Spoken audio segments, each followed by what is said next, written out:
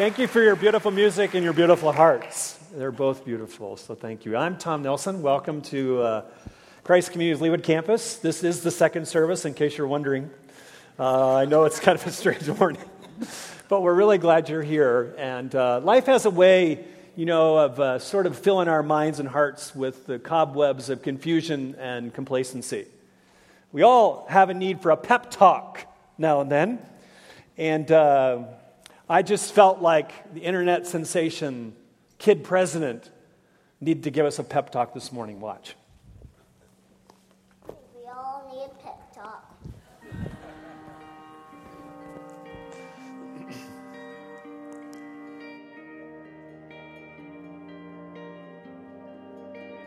The world needs you to stop being boring. Yeah, you. Boring is easy. Everybody can be boring, but you're gooder than that. Life is not a game, people. Life isn't a cereal either. Well, it is a cereal. And if life is a game, aren't we on the same team? I mean, really, right? I'm on your team. Be on my team. This is life, people. You got air coming through your nose. You got heartbeat. That means it's time to do something. A poem. Two roads diverged in the woods, and I took the road less traveled. It hurt, man! Really bad. Rocks, thorns, and glass. My pants broke. Wah! Not cool, Robert Frost. But what if there really were two paths? I want to be in the one that leads to awesome. It's like that dude Journey said, don't stop believing unless you dream stupid. Then you should get a better dream. I think that's how it goes. Get a better dream and keep going. Keep going, and keep going. Will Michael Jordan have quit? Well, he didn't quit. No, he retired. Yeah, he retired. But before that, in high school, what if he had quit when he didn't make the team? He would have never made Space Jam. And I love Space Jam. What will be your Space Jam? What will you create will make the world awesome? Nothing if you keep sitting there. That's why I'm talking to you today. This is your time. This is my time. It's our time. We can make every day better for each other. If we're all on the same team, let's start acting like it. We got work to do. We can cry about it, or we can dance about it. We were made to be awesome. Let's get out there. I don't know everything. I'm just a kid. But I do know this. It's everybody's duty to give the world a reason to dance. So get to it.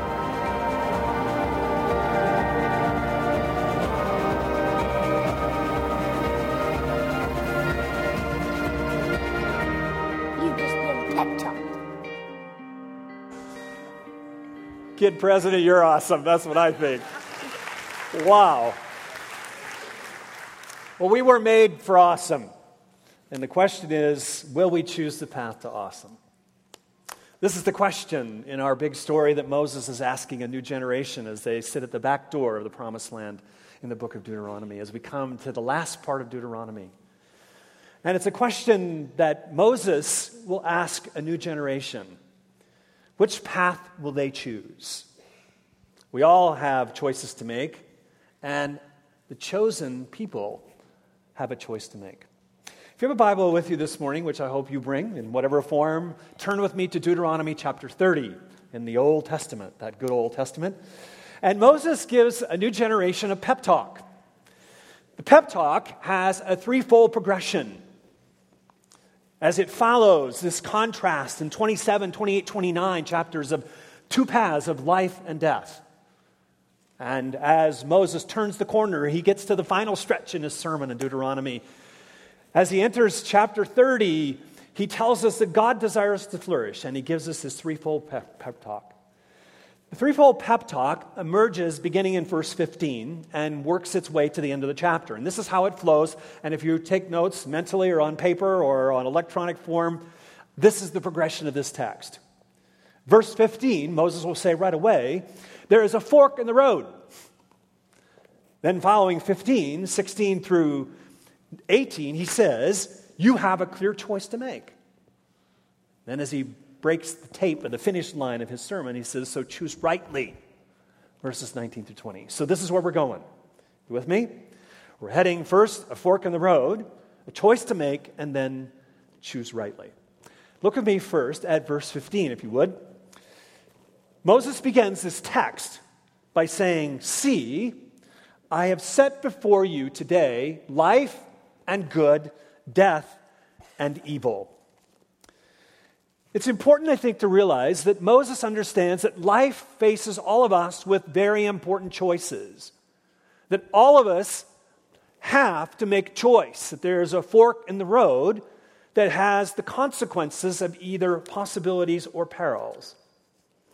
Now, one thing about the empty nest, which I'm in now, my bride Liz and I have new opportunities to explore things. And we've been doing something this winter we have never done before. And that is, we have taken a personal safety class. You ever taken one of those? It's very interesting. The instructor tells us all kinds of fun things. But one of the things I have gathered the most from this class is what safety experts call situational awareness. Kind of interesting. And what it means is that in any context, that our eyes are aware, alert to all that's around us. Perils and possibilities. But what Moses is saying as he launches this text is not just situational awareness. This is not just the see in that first word. The whole text turns the corner around this little verb, see. In the Hebrew text, it is a strong impassioned plea for us not just to have situational awareness through human eyesight, but to have spiritual awareness through spiritual eyes.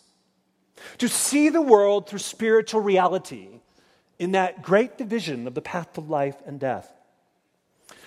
And he wants a new generation to make the right choice. That's the idea. So verse 15, if you are taking notes or in your mind, what verse 15 is in its imperative structure is this is Moses' 9/11 call. It's a matter of life and death.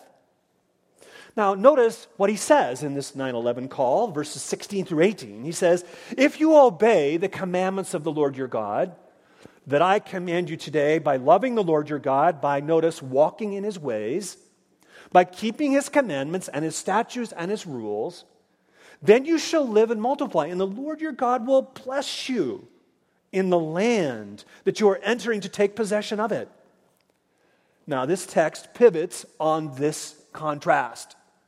Notice, "But if your heart turns away, and you will not hear," some of you have a different translation, will say obey, it's the same idea, hear and obey, "but are drawn away to worship other gods and serve them, I declare to you today that you will perish. Surely you will perish. You will not live long in the land that you are going over the Jordan to enter and possess it." If we enter back into God's big story, we know that God's chosen people now have a choice to make. Moses says, what will it be, guys and gals and people? And what he does, he paints a contrasting picture, as he often does literarily. Verse 16 is an inviting picture of life. It's a picture of wholehearted obedience and love of God. And the word love of God there is an affectionate, tender love. It's not just a love of duty. But this affection finds its connection in willful obedience to God's revealed word. So Moses wants them to remember that God's primary love language is obedience to his word, period. Now notice the contrast in verse 17. It's a contrasting picture. Here, Moses presses in further, as he has already done in 27, 28, and 29 chapters, the path of death. It is a picture of languishing outside of the design of God. Not flourishing, but languishing. And you will notice that the emphasis is being seduced. This is what the idea in your English text, this idea of drawn away, you say it in your English. The Hebrew idea has being enticed or seduced away. That the path to death is not a problem of intellectualism, it's a problem of misplaced desire. It is being enticed away in your heart. Because we ask the question, why would anyone choose death? It's like if there's two paths, one's life, one's death, good grief, that's a no-brainer, right? But it's not just about the brain. It's about the heart and the desires of the heart. This is the picture. So Moses is saying, watch your heart here. Now, we often speak about God's substitutes at Christ Community. The text speaks of that. Moses will emphasize idols of the heart. But the emphasis in this idea of drawn away is more than just idols of the heart. It is something we often miss. It is what King Solomon in his wisdom said, chasing after wind. It is a sense of the mirages of the heart. He wants a new generation who hasn't lived real long to know that there are dangerous mirages that our hearts pursue that lead us down the path to death. Now, when I was a kid, one of the things I loved to do is kind of a big thing is our county fair. I grew up again in rural Minnesota, small town kid, and we had a county fair. It was a big thing to go to, and I remember as a little kid going to the fair and for the first time seeing cotton candy. I mean, from little eyes, it's like, it's on this stick and there's this big bunch of candy. I thought, this is amazing. I'm just going to eat on this all day. So I get this cotton candy and I bug my mom, until she has to relent. You know what that's like, right? And I bite into it. It was sugary sweet, but it all just sort of, there was nothing really there. And this is the picture of this Hebrew idea. It is something that it promises a lot. We pursue it. It attaches it to our heart. We grab it. We bite it. And it's nothing there. It's a mirage.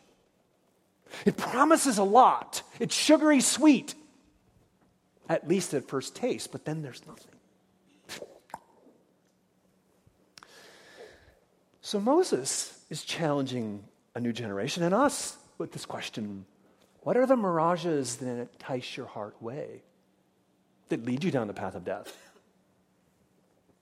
What are the mirages that your heart is pursuing? It can be a boyfriend or a girlfriend. It can be an ideology that you embrace. It can be a career you sacrifice for. Be a material comfort you covet. It can be the applause of the crowd. Ooh. See, the point of the mirages of the heart that draw us away to the path of death is we chase them, and we chase them with our heart, and once we get near them, nothing. They betray us. They promise so much, but deliver so little. They promise us freedom, happiness, and they lead us to betrayal and bondage and despair, death. This is the picture. In fact, Moses has already given us this image. If you look back, and you can do it later on today, chapter 28 of Deuteronomy, just a little bit back, verse 48, Moses has already told them the dire consequences of disobedience to God's revealed holy word, his holy scriptures, and that is, you will enter into what he calls a yoke of iron. That's what he says. That's what the text says, verse 48, chapter 28. And he will put a yoke of iron on your neck until he has destroyed you. If you've read much of the New Testament, or been around Christ's community, you know that this is a vivid contrast to Jesus' yoke. The yoke of creation rests, the path of life. Here's the path of death. And Moses says to a new generation, and he says to us, there's a fork in the road. We have a choice to make. Will we choose the path to awesome, the path to life, or the path to destruction and death? Now, if you are older here, I know there's some of us that have seen a lot of sunrises and sunsets. Can I chat with you just a moment? And sometimes I find when people have been around a while, they look at their life and they have a lot of regrets. They think there's not much left. They remind me of the poet Ed Sisman. I love this poem because it captures so much of my own reflections. This is what he said. Men past 40 get up nights. Look out at the city lights and wonder where they have made the wrong turn.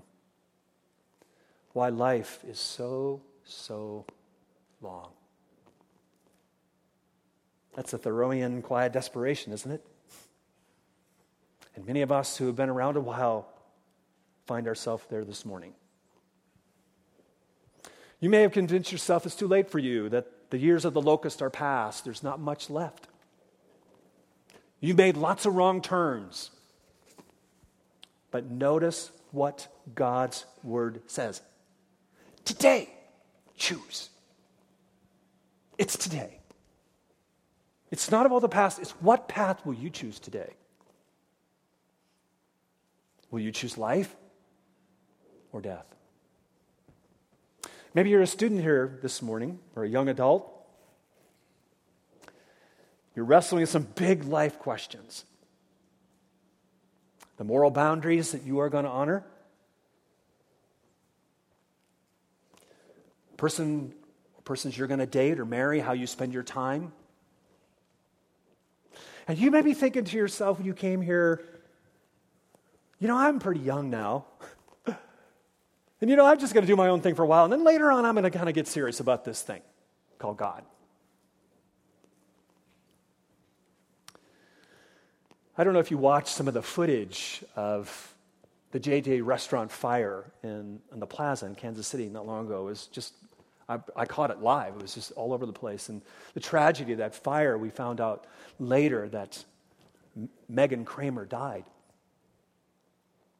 Now, I don't know, I didn't know Megan. I can't imagine her family. I can't imagine what it was like for Megan to get up that morning and go to work, not imagining, at least I can't imagine, she thought this was her last day.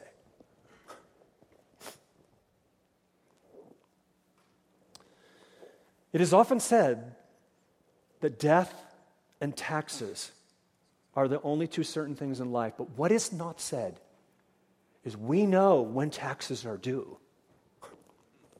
We really know that.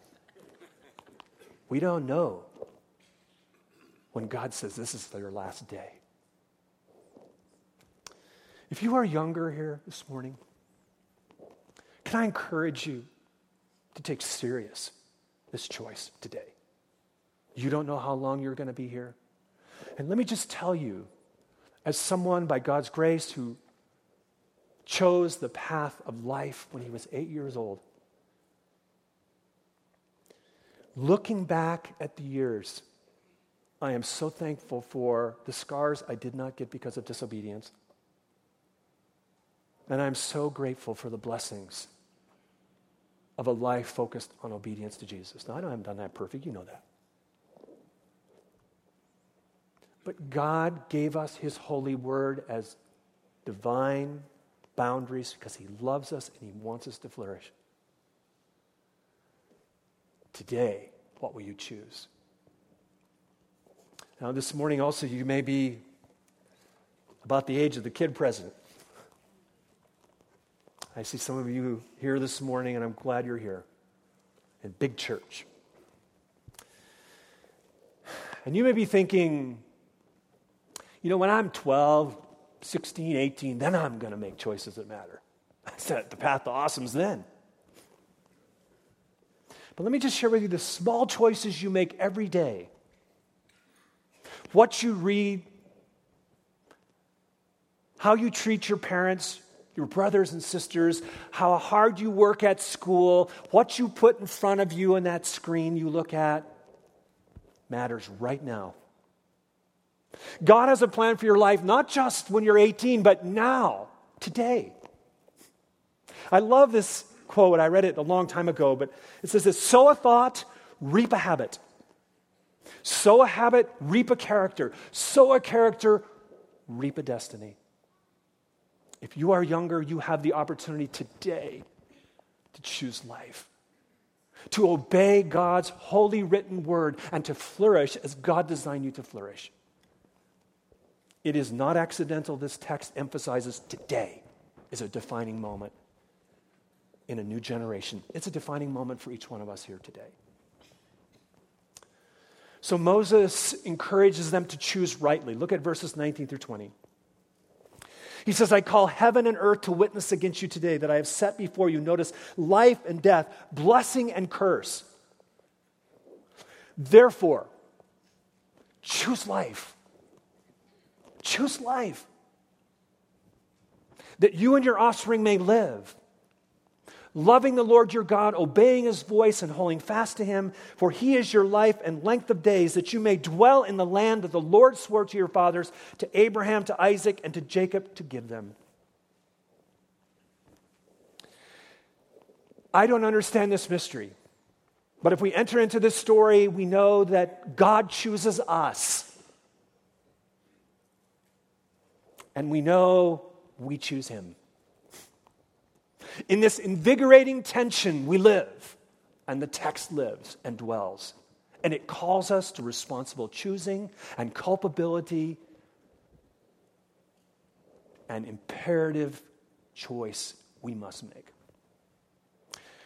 Isn't it interesting when you look at this section of the text?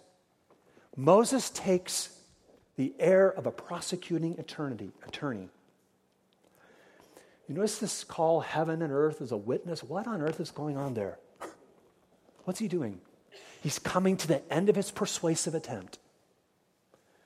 He is calling all of creation and heaven and earth to encourage us, fallen creation, fallen humanity, to choose rightly. Because as we know down in Romans 8, all of creation, fallen creation, is groaning for redemption, waiting for us. So he calls all fallen heaven and earth to say, come on, choose rightly. Choose the road to awesome.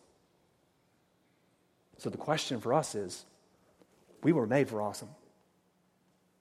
Which road will we choose? I want to suggest to you 2 signposts that are on the road to awesome. Very important for us to grasp as we contemplate the fork in the road of our life.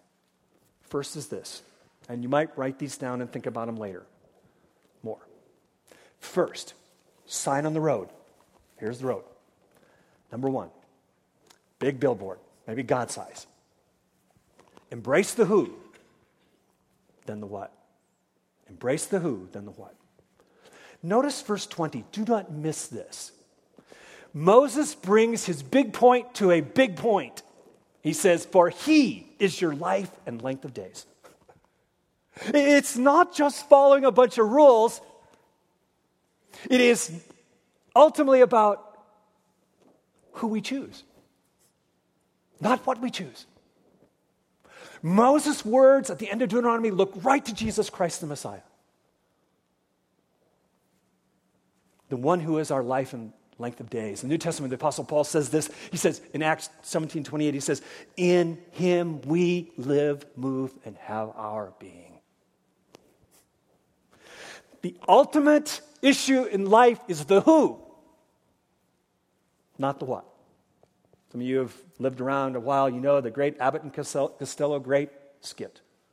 Who's on first and what's on second is brilliant theology. Who's first? What's second? Ultimately, life is who we know. The one person who not only gives us life in creation, but restores new creation life and redemption. He is our life, our Lord Jesus Christ. This is where Moses is going. A book I've been reading that has just been amazing. It's called The Secret Thoughts of an Unlikely Convert. It's written by a brilliant woman who was a tenured professor, English professor at Syracuse University. Her name's Dr. Rosaria Butterfield. And she describes her conversion from a Marxist, atheist, sexual identity of lesbianism to her conversion to Jesus Christ. It's an amazing story. And when you unpack it, she says it all came down to who is Jesus? And what does it mean to follow him? And she answers it. It means everything. Wholehearted obedience and surrender to his word. She's got it. And she says the gospel is not just a bunch of good ideas. The gospel is the power of God. It is the most powerful thing on this planet to transform every human heart. Wow. See, the big story found in Holy Scripture flows in this consistent direction from Genesis to Revelation. Don't miss this. This is where Moses is. God's gracious divine rescue then moves to us responding in obedience. Grace always precedes and empowers our response of obedience. Grace rescues us and empowers us to obey him. Jesus said, I have come to give you life and give it abundantly. He says, I am the way, the truth, and the life. No one comes to the Father but through me.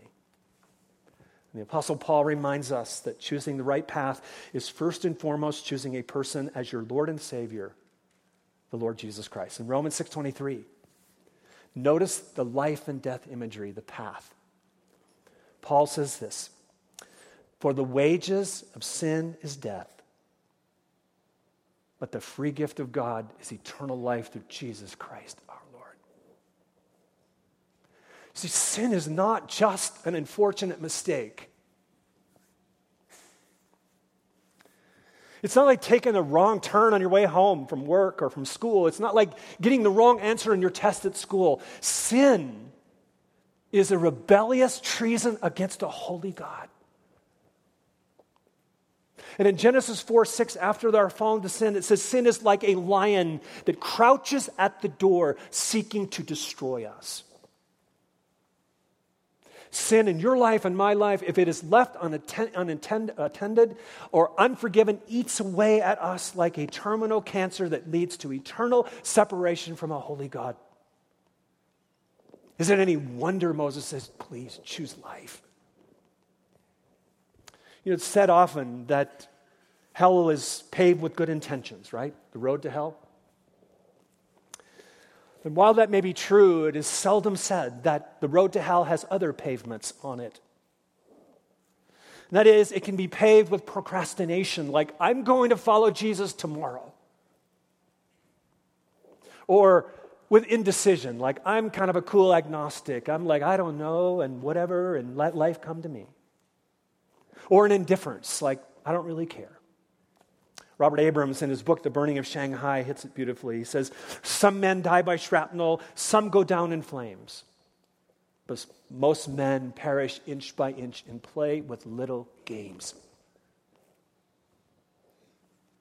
Kid president is right. Life,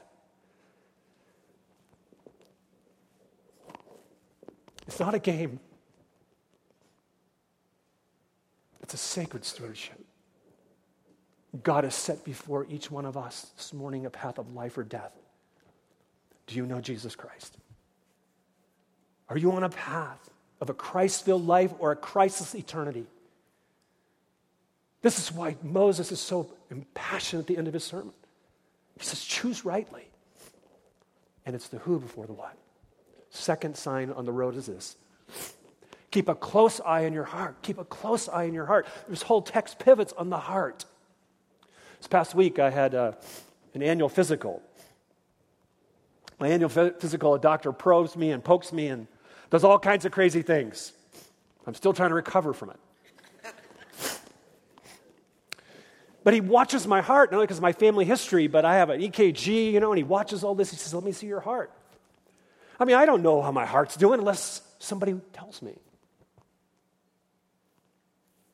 See, I can keep my eye on my heart, but somebody else needs to as well. And that's true of our own heart, our spiritual heart. The prophet Jeremiah says this, the heart is deceitful above all things. All things in the language means everything. And then Jeremiah says, Jeremiah 79, and is desperately sick, who can understand it? That's my heart. And that's your heart too. Isn't any wonder Moses says, your heart, your heart, your heart. I think there are two areas of reflection for us around our heart. How we find deception lurking there. First is this. When we spiritualize disobedience. It's all too easy to say, well, I feel this is what God wants me to do. No, there are times when God leads through our feelings. But how often our feelings trump what God has specifically and clearly revealed in this book?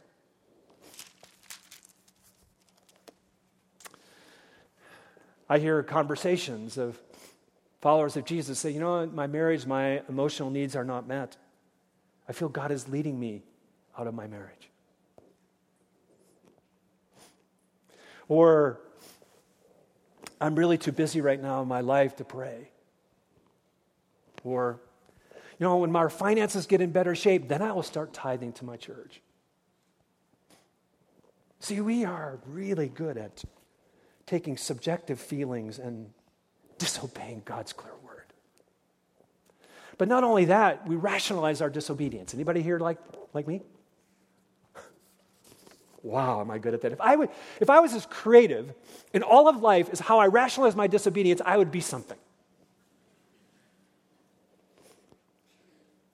I can break the speed laws really well when I'm going to the hospital for a pastoral visit.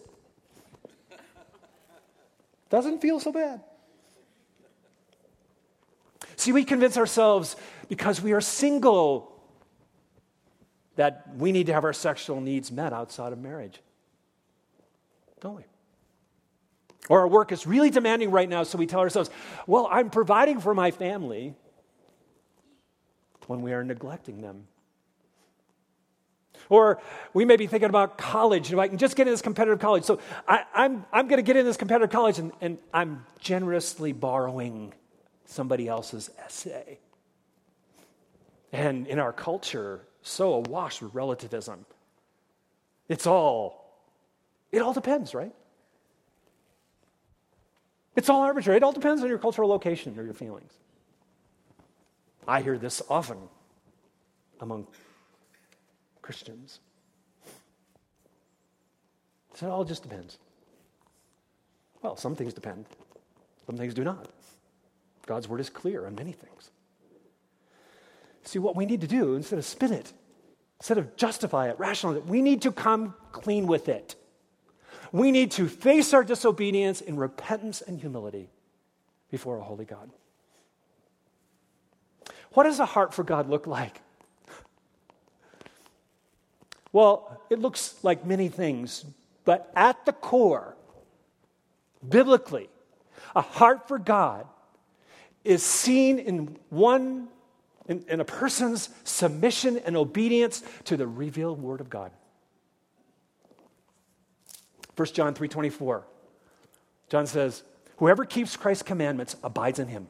That's it. Obedience and intimacy. Dietrich Bonhoeffer, who wrote so many brilliant things, Life Together is one of my favorite classics. Martyr German pastor said this: it is not our heart that determines our course, but God's word. There are many times they diverge. I think Kid President is right. I think he's a pretty smart chap. And I think he's onto something important. When I look at Holy Scripture, I see life is not a game. Your life, my life. And I hear an ongoing antiphonal refrain. Choose the path to awesome. Let's bow our heads and hearts for a moment of reflection and prayer. With your heads bowed this morning, will you ask, wherever you are in your spiritual life, you may be not sure about Christianity, you may say you're a Christian, I don't know where you are, but will you just allow a moment of space for the Spirit of God to speak into where you are? Do you know Jesus Christ? Have you embraced him as your Lord and Savior? In humble repentance, have you said to Jesus, Lord Jesus, I recognize who you are, what you've done for me on the cross, your resurrection, and I repent of my sin and ask you to transform my life, and I want to follow you as your apprentice. Have you had that watershed moment in your life? And may it be this morning. Some of you, I know, would say, Tom, I'm a Christian. I've come to Christ. But there are areas of your life, there's an area of your life the Spirit has brought to mind this morning where you know you're disobedient. And you've been rationalizing it and justifying it. Will you confess that to Jesus? Will you come clean with him? Remembering the words of John, if we confess our sin, he is faithful and just to forgive us our sin and cleanse us from all unrighteousness. Lord Jesus, Holy Spirit, God the Father, only you know. Only you know the deepest complexities of my own fallen heart and everyone here. But Holy Spirit, speak into this moment. We pray this in Jesus' name.